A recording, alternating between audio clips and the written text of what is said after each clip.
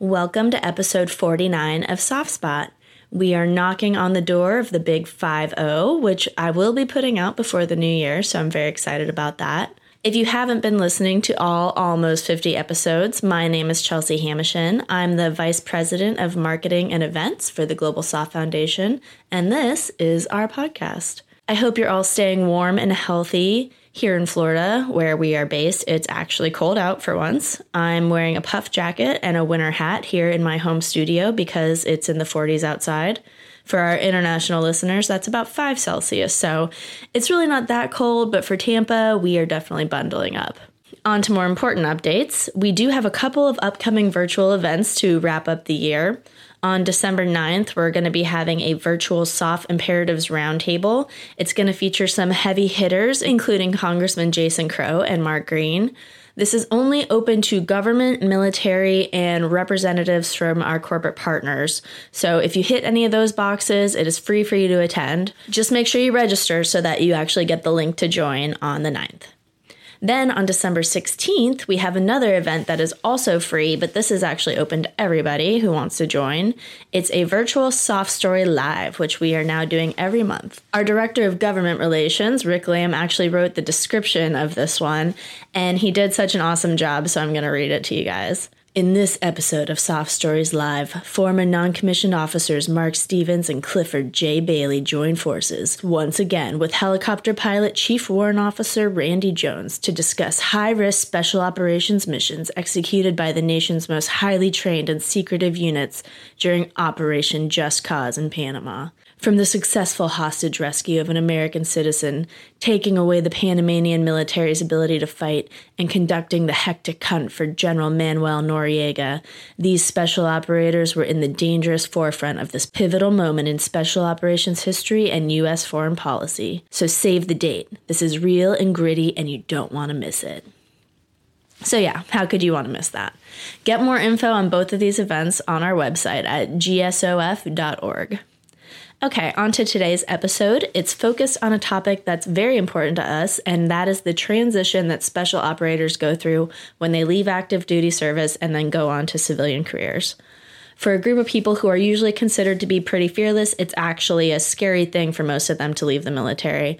So it's a topic that we like to discuss as often as possible. So I spoke with 2 gentlemen today who have gone through it, and then one who is just starting his crossover to civilian life. Those guests are Edward Ted Handler. He's a senior manager at Still and a former Marine Corps special operator. He went through the transition seminar at the Honor Foundation, so he'll talk a little bit about that and his unique career. We also had on Blake Moore. He's the Vice President of Strategy and Operations at Wicker, one of our corporate partners. He's also had a non-traditional path, crossing over between being enlisted in the Air Force to a civilian SES, and now he's in the private sector. And our last guest today is Army Ranger and Sergeant First Class, almost retired, Dennis Moore. You might recognize him as our latest SkillBridge intern here at the Foundation, and he's really been a great asset to our team. He's about to be officially retired and start his civilian career, so he has some very fresh perspectives on the topic. So let's hear what they have to say about leaving active duty service. And then if we want to break it down, The Global Soft Foundation. My immediate reaction was, this is awesome. The special operations Professional community. Association for Special Operations. You have our support. Let's move. Welcome to Soft Spot. All right, so thank you all for joining me today to talk about a big milestone in the life of many service members. That's the transition from active duty to civilian life. Let's start by getting to know everybody a little bit. Can you briefly tell us who you are and describe your background in the military? Let's start with Blake, please. Hi, thanks. It's a great opportunity to be here today. And I wanted to start by saying special operations is absolutely critical in this era of great power competition. It's become clear that the convergence between joint force lethality and where it intersects with strengthening allies and partners to counter near-peer competitors is absolutely pivotal to our ability to do what we need to do as a nation. And so I'm really looking forward to the conversation. My military background essentially started in the Air Force in 2001. In fact, I was in basic training when 9/11 occurred. It was quite a change. A lot of things changed very immediately for me at that point in basic training. My primary focus in the military was around signals intelligence and then digital network intelligence. So I deployed to a number of areas. operated at SIGINT sites around the globe, supported tactical operations in Afghanistan and things. Lots of great experiences, lots of great camaraderie. But that's essentially my military background. Awesome. Thank you for sharing. Ted, how about you?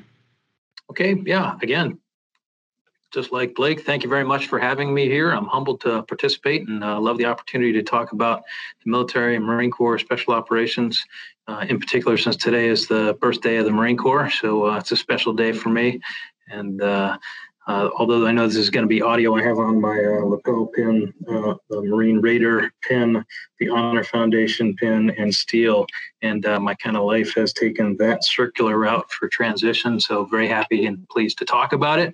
I did a 20-year career in the Marine Corps, retired as a lieutenant colonel, entered as an infantry officer, actually got out and had broken time, got into the financial markets for a couple of years. And then September 11th happened and I got called back in and didn't look back after that, did the rest of my career. Initially started down the reconnaissance and sniper path, enjoyed that training, but then Marine Special Operations Command stood up. I did that for a good long time, was one of the first company commanders there, and great inputs from some of my mentors, also Honor Foundation, Andy Christian, who's a big mentor to me and peer, and General Frank Donovan, who's going to be doing a great talk tomorrow with the Honor Foundation. Always appreciate the guidance they gave me to head down that route and stay in the Marine Corps because it led to my then continuing special operations kind of all over the globe, deployed Iraq, Afghanistan, Africa, other places, Philippines, all over the globe essentially. Had a lot of fun doing it, worked with great people, built a great network. All of which helped me for transition later. I finished my career in Dam Neck with Naval Special Warfare Developmental Group. I did my last 6 years there and decided to stay in Virginia Beach after that, which then brought me to Steel, which is where I am now. My dad was a Marine, so I've been getting the Marine Corps birthday text all day. Semper Fidelis. I'm trying to turn off my because it is absolutely blowing up as it becomes beer 30 here. Yes, exactly. That's when it's really time to catch up. All right. And then Dennis is here. He's actually our Global SOF Foundation SkillBridge intern right now. So he's still in the process of doing the actual transition to civilian life. So Dennis, why don't you give us a little background? How you doing? Thanks for having me. I joined in late 99, went to the regiment, spent a few years there. 9/11 happened. I was actually walking up TVD Mountain in Ranger School thinking, oh man, I got to quit this because I got to go to war. Called back. They told me, no, you better not quit. So, I finished it off. After that, I've been all over the parts of the military, infantry background. Most recently, I'm at Fort Jackson, where I have been spearheading the Expert Soldier's Badge for the Army. I wrote and developed it, and also did a lot of the H2F transition from the military and the Army into the physical fitness and holistic mental side of it. But I retire in 2 days. I final out in 2 days. So see what life brings. Exciting times right there. All right. Well, I'm sure that we could do a full podcast on each of your careers, but we're here today to talk about the transition to civilian life. Talk in general, like what the transition experience was like for you. Military to private transition, and when I say private, I'm talking specifically to technology and or consulting, because private is a very large umbrella term, and there are some that are easier, but this seems to be more of the deep end on the private side of the house. It was challenging. There's a lot of things that were significantly different. I lumped them into kind of 4 large categories. The first one being priorities. For the most part, priorities in the private sector are different. They're focused more often on the financial components of things, bookings, revenue, bottom line, top line growth. And the expectation is that as an individual coming on board, that you're quantitatively measuring results and you have the ability to align on metrics and vigorously track how you're executing against them. And also the world seems to operate for the most part quarter by quarter, which is different from the Department of Defense in a lot of ways, but it really is a different world. So that's the first sort of big component. The next one is terminology. I learned very quickly when coming around that every acronym and every expression from the Department of Defense world to the private sector world is different. I went from understanding BDA and SITREP terminology to having to understand what a GTM and LTB is. Completely different terminology, completely different insight. I found through trial and error, I actually taking notes in meetings on my laptop and then going back and researching them to really determine what was said in meetings. It was challenging, but terminology is another big component. The third big component is engagement. The inherent concept of chain of command differs a lot. It's there. There is a concept of chain of command in private sector, but it's very fluid. Calling the CEO by first name is actually normal. And that's hard. It's a hard concept to get around. The expectations to engage more collaboratively at all levels is different. And so it's a different way to engage amongst and within your peers. Military bearing, or the concept of military bearing and potentially over rotating on that, could be construed as out of touch. And I learned that the hard way during my stint going from military to private. There's an expectation that you're going to be a little bit more loose and engaging and maybe bubbly is the right word, which I was not used to coming from the military side of the house. The fourth and last big bucket I'd say is autonomy. Great military leaders are outstanding at doing this and creating this, but it can be a lot different in industry. In industry, in private sector, day one, you're essentially sitting at your desk, and there can be an expectation that you immediately start making great things happen. The environment is completely autonomous, with in some cases very little structure, and so you have to be flexible and you have to be focused on results rather than the process on how you get there, which can be different when you're following doctrine and SOPs and DoD, for example, and then on the industry side, focusing on results. So that's what I'd say for the four big sort of experience areas: priorities, terminology, engagement, and autonomy between the transition. Thanks, Blake. That's awesome. Do you feel like you were given resources from the services, like in TAP? Did that prepare you for that at all, or was it really a by the seat of your pants, finding it out in real time kind of thing? Yeah, TAP, mentorship, guidance, colleagues provided a great solid foundation for what to expect in private sector. But it only is a foundation. It is not the specific nuances and details about how to engage in the private sector. So it's a great springboard, but there's a lot of things to learn immediately upon the transition. And so mentorship is critical to that whole thing. Great. All right, Ted, how about you? What was your transition experience like? So I love what Blake said about terminology. That's very high up on my list. I mean, we go from a whole acronym dictionary in the military and have a tendency to still use those on the, once we get out, it's just part of our vernacular. And to a certain degree, you have to shake that off and learn whatever your particular company's vernacular is and acronyms and abbreviations. And that is a massively important part to recognizing you need to continue to be a learning individual all the way through. And as you got to recognize you're probably going to be a rookie again. You bring a lot to the table, but you're a rookie. You're new to them, and you have to establish that.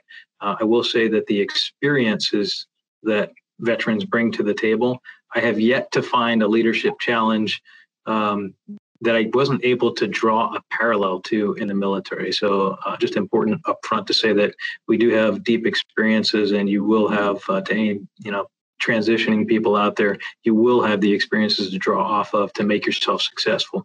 But I had a unique experience in that I went through transition twice. So I got out as literally a first lieutenant, a couple months from pinning on captain. Had literally a 3-day TAPS and TAMPS class, a couple of recommendations. There was not a whole lot going on back then. And I really put it upon myself to go do a whole bunch of practice interviews by going to hiring conferences and just practice my story.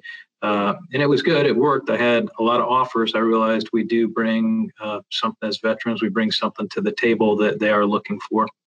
But then the second time departing, I had the pleasure of going through the Honor Foundation. And for those that aren't familiar with the Honor Foundation, it is an organization, charitable organization, that provides SOF personnel an opportunity to really introspect, figure out what makes them tick, so they figure out where they're going to be happy in that whatever next is. And it goes through 3 phases really, where you've got kind of a training phase, then a pre-deployment, and then a deployment into finding out what that next opportunity is.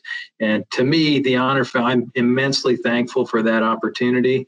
And I think organizations like that and there are many of them, those are the organizations that the larger military needs to kind of learn from that smaller SOF experience, the same way some of the larger military infrastructure builds upon SOF R&D and testing different tactics, techniques, weapon systems, things like that. I think that a better job can be done by our services, and I think that our service members deserve better, rather than just a quick 3 or 4 day, here's a whole bunch of information. There needs to be active guidance. There needs to be active coaching. We spend literally 8, 10, 12 weeks indoctrinating into a military mindset, and then don't do anything on the way out to set them up for success, and kind of curbing that military culture they spent so much time training. You have to train what is the next culture going to demand of you. So that's my 2 cents. Yeah, no, and I know it can also be really overwhelming because people try to find something besides just doing the TAPS course, and then there's so many other resources out there. So I'm sure it's challenging to decide which programs you want to reach out to. What led you to the Honor Foundation? Honestly, they came to DevGru and they gave a presentation. There were several of those organizations that came and talked to us. It just seemed to, what they had to say seemed to click. I think that's a big part of it. Whatever type of person you are, you kind of want to be able to be in a comfortable environment. You're going to be putting a whole bunch of trust in people that you don't really know up front. So there has to be some sort of click there, if you will. And the Honor Foundation happened to be the right time, right place, and it worked for me. Great. No regrets. None. All right. So Dennis, I know that you're still partway through this process. Does what they have to say scare you at all, or is that what you're prepared for? No, I've working with the foundation and doing the internship is amazing. It's been an amazing opportunity. It's one of the things that the military has actually gotten right, in my opinion, with transitioning. As Blake said, calling a CEO by your first name, at first it's shocking, and it was. The first time I talked to Stu, he was, "Hey Stu," and he's like, "Hey, what's up?" I'm like, "All right." He was a full bird colonel in special operations. Same with Rick Lamb. I call him Rick, and it was Sergeant Major to me, growing up. But the transition, the military had the SFL TAP, the Army does, and to me, it didn't explain anything. It gave you the basics, and you had to go out there and reach for what else you needed. I just happened to reach out to an organization that I heard about through a buddy of mine, and they with Rick Lamb, and here I am doing an internship, learning, the real world and how the transitioning from, like you said, being in the military to the civilian world and in the language, and, what is it that you want to do? What are you good at? How does your skills translate over? Speaking of skills, can you briefly describe what SkillBridge is for people who might not know about it? SkillBridge internship is, what they do is the last 180 days while you're on active duty, they give you the opportunity to go work for a company to figure out if that's something you want to do and learn a skill. It's for the company, it's free. You're still paid through the military, but the military is giving you that luxury and that benefit of going out and learning something, because you've been doing this for 21 years. This is what you know. So now you have to figure out what else you know. And that's one thing the Army is starting to get right. And you very wisely chose Global SOF Foundation as your organization. Yep. And you are our 4th SkillBridge intern, so it's definitely a program that we've really enjoyed using, and met a lot of good people that way. And that's where Steve Jones is from. He was our first one. All right, so I know you kind of all talked about this a little bit, but if you had like a top 1 or 2 tips for people who are about to transition, what would those tips be? So Blake, why don't you go first? There's a lot of tips, so let me try to pick up the top 3. Number 1, I'd say get a mentor, get 10. They are so absolutely critical to success on both sides of the house. And when I say mentor, I mean, and I think Ted mentioned this earlier, a coach, a guide, someone that can assist you, sort of root for you, that has been on both sides of the house, the private sector and the public sector side. That is just, it's absolutely invaluable. I'd say the next big thing, besides networking, which I think networking is kind of a given, is kind of like the foundation, I'd say use your network as from a networking standpoint to get insight around specific companies and industries that you think would be most aligned to your values, your culture, and the way you operate. And then finally, I'd say always be learning, always be reading, always be training, and be very flexible on learning new ways of doing things. Don't assume because doctrine has been sort of the focal point for you for your career that's the way the industry does it, because it can be a complete 180 difference. A bonus one I'd say is that most importantly, start emails with hi and then the name, and be flexible on your use of very respectfully at the end. It's a little thing, but for some reason it seems to be a big difference in the private sector as far as how you refer to your emails. So those are the 3+1. Yes, all my emails when I worked on base ended in VR very respectfully, and now there's some leeway now. All right, Ted, how about you? Yeah, I think Blake's right. There's a lot of tips. I entirely agree with getting a coach, mentor. I was given a coach for transition who has literally become mentor and friend. We are still in touch today. He is a former McKinsey partner, has his own professional executive mentorship program. I would never be able to afford something like that. And just developing the relationship has allowed me to gain access to that. So again, the networking piece that Blake mentioned. I will say from a military skill set, in particular, a soft skill set, or anybody that's been in combat, the learned skill of being comfortable in the chaos is wildly invaluable. You have to recognize it is a little bit chaotic. You're on other people's schedules. It is a little bit nerve-wracking. We're used to getting orders 6 months out and knowing what the future holds with that next duty position.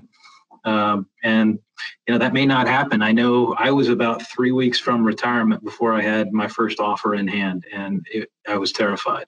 And then all of a sudden, I had not one, I had 2, 3, multiple offers in hand, and so I started to relax. But again, you're going to be in a new environment, and so being comfortable in the chaos while you're learning is a really valuable skill. Another thing that military guys, in particular, very experienced guys that have been in the military a long time, there is a lot of confidence, but we aren't used to talking about ourselves. We love to talk about our buddies and the people we've helped and camaraderie. We have a tough time selling ourselves, and you definitely need to learn how to do that. You got to be able to sell yourself to the position that you're looking to go into, and you need to be able to translate the military skills into how that's valuable to the company that you're trying to gain a position at. And then I would say, along the lines of networking too, people do want to help. We forget how small the military is, and there's a lot of people out there that have connection to the military and really do want to help you. Take advantage of that. Do listen with both ears. Do look with both eyes, and just there's a lot of opportunity out there. A lot of people to help you build that network. Just be friendly, be yourself, learn to sell yourself, and it'll work out. Those are great. Thank you, guys. And Dennis, I'm sure you appreciate hearing those. So since you're still going through the process, do you have any lessons learned that you'd like to share just with what you've gone through so far that maybe other people who haven't started transition yet might want to know? Yeah, the biggest one for me was make sure you're ready to retire. If you're not ready to retire, don't have a plan. You have to have a plan. When you're active duty and you have a paycheck coming in every day or every month, twice a month, you know it's coming no matter what. Once that's gone, you don't have that anymore. So you need to save and live within your means. You can't go out and buy that 2020 F-350 limited edition truck that you could afford while you were on active duty. Another thing for me, the biggest thing was all the benefits and what are they and how do you find them? They are on a website, but it's like any other government website. They're really hard to understand. Having somebody that's gone through it that can explain it to you is beneficial in itself. Yeah. So for number one, what is the timeline you think that someone needs to have when they say like, okay, I'm ready? Like how far in advance do they need to be from the actual date of separation? That's hard to say. I mean, you can start doing the whole transition thing at 2 years prior, but most people don't know that they're ready to retire until they are. You can say, hey, I'm going to do 20 years and I'm getting out, but your body and your mind will tell you, hey, it's time. One day you'll wake up and it's time. So to me, at least 18 months, you'll know. And then that way you can plan to set up, making sure all your bills are paid off, credit cards are paid off, cars paid off. Then you can start networking, outside of the military channels to try to find, what your niche is going to be. I'm going to highlight 2 corporate partners today. The first is Wickr, that's WICKR, and that's the company that Blake works for. At Wickr, they believe the highest results are born from different perspectives. That is why they strive to work with the best minds. Wickr is headquartered in San Francisco, and it is a secure communications company with a mission to transform the way companies and organizations protect valuable high-target communications. Thank you, Wickr, for all that you do. I know we at the foundation use it, and not only is it great, their support team is also wonderful, and they check in with you all the time to make sure everything is working smoothly. The second partner I'm going to talk about is Intrepid, that's NTREPID. Intrepid is a mission-driven provider of cutting-edge managed attribution technology solutions for government to discreetly and safely conduct sophisticated cyber operations in the most hostile online environments. Their innovative solutions empower advanced online research, investigations, and data collection while obscuring organizational identity and protecting your mission. Visit www.intrepidcorp.com/academy to register for one of their upcoming virtual training courses to learn more about trending cyber topics such as OSINT research and dark web investigations using their managed attribution solutions. So definitely check out Intrepid and their course offerings. All right, let's get back to the conversation. Blake, Ted, what are your thoughts on the timeline aspect? From my perspective, I think the sooner the better. I didn't really do that myself, but I think 6 months is that sweet spot, probably a year to 6 months, like a year out to 6 months out. You want to be building that network. You want to be starting doing your research, your homework, figuring out. But at the 6 month mark, you have to be focused. You've got to be thinking about it because there's a lot of things that take a lot of time. And the military will use all of your time if you let it. We are loyal people that are proud of our service. We want to continue to serve, but there has to be a time where you actually recognize it's time to work on me and my future. And that is actually a very hard part of transition is actually committing and making the time. Yeah, that's a really good point. How about you, Blake? So completely agree with everything Dennis and Ted said. I guess the one thing that I'd add is that the timing is often conditions based, and it's predicated on the industry and the position that you're trying to get into. If you are making a transition to a defense industrial based contracting company, for example, it could be smoother. It could be easier. Maybe you already have a top secret clearance. Maybe you understand the terminology. That transition can be easier, and it could theoretically take less time. Conversely, if you're looking to move out into I use technology. You want to move out to Silicon Valley and get into tech, go work at one of the large tech firms. That could take longer. That takes time. That takes apples to apples comparison. It takes research, and it takes a lot more preparation to be prepared for something like that. So that's all I'd add. That's funny you say that, because 6 months ago I applied to Amazon, trying to get some area manager job or something like that. And I looked the other day and it's still under consideration 6 months later. So that's funny that you said that, it could take a lot of time. Do you have specific career advice for transitioning to that private sector job? I know we've talked about it a little bit, but a little more specific about picking the path that you want to be on. It's more challenging to go from military to private than other paths. It's also more rewarding. There is a major need to translate between military and private to military. So there's a lot of value there for those that are getting out. On the private side of the house, innovation, fast-paced, dynamic is sort of the name of the game, versus mission-oriented, supporting the nation on the public sector side. You're going to be spending a lot of time translating apples to apples between positions, and that's critical to be able to pivot between the two sectors. Reading a lot, keeping up to date on market movements and policy changes is also absolutely imperative to be able to effectively transition between these. And this was mentioned earlier, I think Ted mentioned it, but getting involved early with trade associations and nonprofits that bring together government, academia, military, industry is an outstanding way to be part. An outstanding way to be part of. To be able to provide that path and sort of act as a springboard. Like the Global Soft Foundation, perhaps? Exactly. Boom. Perfect. Thank you. All right, Ted, how about you? Yeah, have to agree.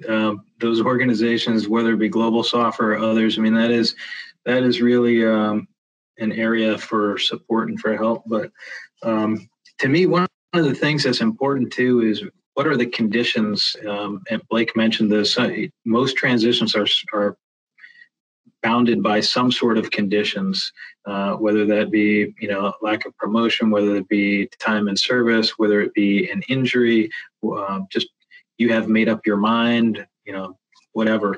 But there's other considerations there too, familial, like kids in school, having a location that you're not willing to move away from. Are you willing to look at the whole United States as your job market? Are you looking at the whole globe as your job market? Figuring out some of these things is really important in narrowing down the search for what is available where. But then also there's lots out there. Like for me, I find working at Steel Incorporated, it is a privately held family business, very conservative values. It matches me and my values, and the culture here is very similar. There's a purpose and belonging that I was longing for coming from the military. Identifying these things, once you have to figure out where and what kind of sector, and then what type of company within the sector, and then again to the task of it takes time. It's not easy from the outside to figure out what a company's culture truly is like and whether you will fit in. And that's where the networking piece comes in. Use the military organizations, use the charitable organizations to find people that work at those companies that you're interested in, and have a cup of coffee or a beer, get to know them and find out a little more informally what they're like and whether you're a good fit, because most military folks are very purpose driven. They have to have something, a reason besides just the financial to be there. So how do you determine the best industry or position or company for you? Like, what led you to where you are currently? Great question. So first, you have to make sort of like a Venn diagram and determine an intersection of, one, what you're very passionate about and what you've done in the military, what you're really good at, and then what the market need is on the industry side as far as what they'll pay for. Sort of the intersection of where those three circles sort of overlap. The next thing is I found very valuable is inventorying my last 3 to 5 positions that I've had and determining what I loved about them, what I didn't love about them, what I felt was missing, and where I wanted to be next. And I took those and I basically made a short job description on what my ideal position would be. And I've done that 3 times now, going in and out of government a few different times. And then what you do is you research the companies that hold the same cultural values that you have, which Ted had mentioned earlier for an example where he's at still, and things that you're excited about. And so you take the intersection of that Venn diagram plus the targeted type of position you want, plus the company that holds the values and culture, and that is where your target should be as far as your focus. And then from there, it's simple. You reach out to your LinkedIn network, you reach out to your mentors, you find out who's in those companies, and you start the conversation targeted to those specific companies with those specific positions that you're interested in. But you don't wait for a job posting, obviously. I mean, you go out there and you start having the discussions now prior to that happening. So that's in my opinion, the best way to engage that. Yeah, that's a great exercise. I'm sure that'll help a lot of people. Did you come up with that on your own? I've taken bits and pieces, a number of different areas. Yeah. Cool. Well, that sounds really helpful. How about you, Ted? Like, what led you to your industry? What made you decide it was right for you? So I'm using my personal example of the conditions-based. My 20-year military career was based over 22 years with my broken time. And my wife and I don't have kids, and I literally had my hand up kind of to deploy, take the hard job all the time, anytime, anywhere. That's why I joined. It's what I liked about the Marine Corps.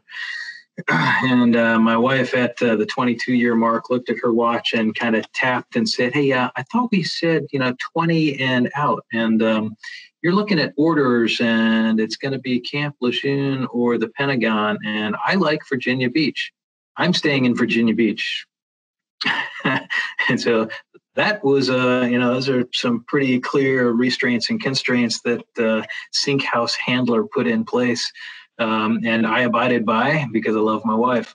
So staying in Virginia Beach was what we were going to do. And that took me to look at what is available in Virginia Beach. I had worked prior to the military in manufacturing and sales in Austria. So when I came across steel, it was a natural interest.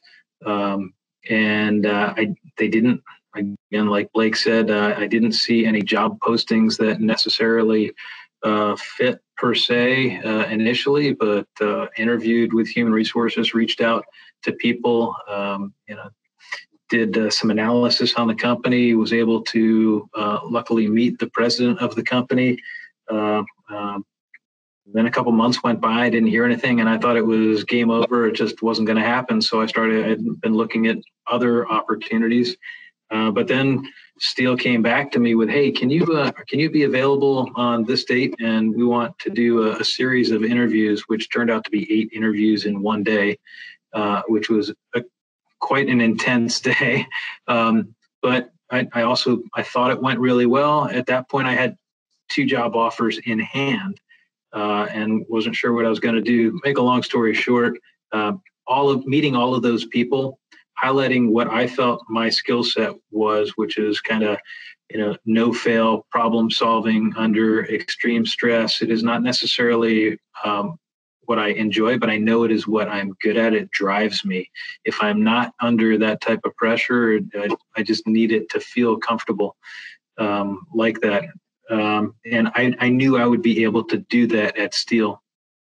So it's finding out what those that Venn diagram that Blake mentioned is really important, and then being proactive on it. Again, a little bit of comfort in you're on someone else's timeline to a certain degree, but don't be lazy. Take initiative and get out there and advertise what you're good at, and customize your resume and your pitch to what you want to do and how you can be valuable to that particular company.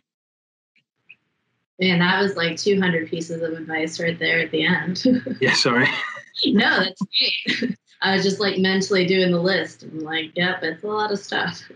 So not everyone is transitioning necessarily to industry. A lot of people are going to transition to maybe a civilian career.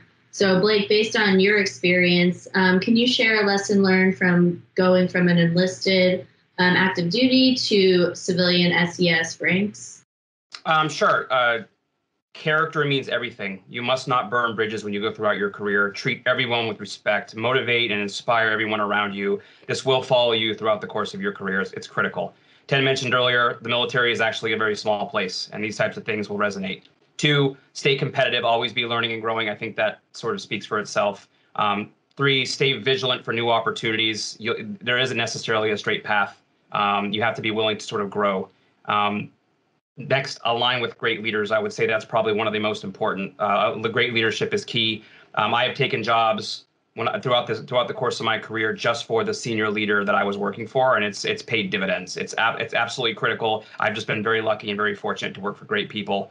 And then finally, have an idea where you want to go, but stay very flexible in that path to get there. In my case, I went from enlisted to private, back to government, back out to private, back to government, and back to private again. So you just have to be very flexible in how you approach it. Wow. Thank you for that. So to wrap this up, I was hoping I could get a personal anecdote or story or last tip from each of you about finding the right career after your active duty service. Ted, why don't you go first this time? Yeah, that's hard because I've got a lot of things that I'm passionate about, but there's a certain element of you need to really listen to people. My coach, when I was going through transition, helped me immensely by translating my military speak into real resume speak. Had I not listened to that advice, I probably would not have landed the position that I landed. I also think, really, honestly, I just say listen, build a network, get a lot of mentors, listen to what they have to say, but also trust your gut. I know what I would love to be a pro surfer. That's not going to happen, right? I'd love to be a pro snowboarder. That's not going to happen. So listening to other people, and I ask them actively, what am I good at? What do you think I'm good at? And let the people that you have led and you have been led by tell you what you're good at. Listen to that, evaluate it, and hone in on that, and you'll likely be very successful. I still think there's time for you to be a pro surfer. Only when they get a seniors division, I suppose. There you go. It could happen. Never say never. Exactly. Blake, how about you? So I followed the strategy I talked about earlier with the Venn diagram, what I'm passionate about, et cetera, and lots of research, lots of discussion with mentors, and ultimately led me to Wickr, where I am now. Essentially a security-first end-to-end collaboration platform with video, voice, and messaging. And to me, that's a spot that I'm very passionate about. And so I noticed 3 big things happening after doing the research and talking to people that I know and trust. One was this idea of great power competition, which we mentioned earlier, to a focus on near-peer competitors with China and Russia. 2, COVID and the pandemic has forced a lot of people to be working from different areas. Distributed work, remote work, telework, absolutely critical. And the need for security there is obviously imperative. And then next is the ability to collaborate in something like we're doing right now. I thought there was absolutely a convergence there. And so I started looking, got introduced by a mutual friend to Wickr, the CEO at Wickr, and had a number of conversations, and they were just right in the middle of it. And their values held true, and transparency and innovation was great. And so there was not an opening necessarily for something on strategy and operations, similar to what Ted mentioned earlier. But during the course of discussion and being able to translate the things that we do in the Department of Defense and how that applies, we found the perfect position and the perfect opportunity, and that's where I am now. So that's great to hear that you both were able to use your skills to sort of create a position that worked once you found a company that spoke to you. So Dennis, I know you're not fully transitioned yet, but do you have any anecdotes or advice about what you've learned so far to help you find the career that you're going towards right now? For me, it's been interesting. Growing up, my dad, he was a salesperson and love to talk to people. And I got that gift of gab where I can talk to anyone. I don't get embarrassed. I can talk to anybody. I knew that would probably be the best passion that I had and more I'd had the most success in. So, you know, I knew I didn't want to be a government employee anymore. I was tired of working for the federal government. So I reached out to Stu and told him I wanted to be in sales, and he got so excited because no one wants to be in sales. So do you still want to be in sales in the same way that you thought you did before you did the internship? No. My dad was, what he sold is what I thought all sales was. Working with Steve, Stu, learning the business development side of it and getting, you know, finding business for other people. That's awesome. That's something that most people don't understand and don't know. You know, everyone thinks that every company knows each other, but most companies don't know what this other company does. So be able to be that bridge in between them is actually really fun and challenging at the same time. So big takeaway, the opportunity to do the internship was important. Oh, it was probably the most important decision I made, to be honest. Great. Well, glad to hear that. Well, thank all of you gentlemen for joining us today. You've shared a lot of valuable stuff that I'm sure is going to help some other folks in their transition. So thanks again. Thank you. Thanks so much. Yeah, have a good one. And you can still be a professional snowboarder if you want. I'm going to work on it. I'll be a golfer. I'm gonna work on both winter snowboarding and summer surfing. See if I can parlay that somehow. There you go. I believe in you. SoftSpot is brought to you by the Global Soft Foundation, a 501c3 based in Tampa, Florida. If you liked what you heard, subscribe and give us a 5-star review. If you're new to us, you can find out more about the foundation at gsoft.org. That's Golf Sierra October Foxtrot.org.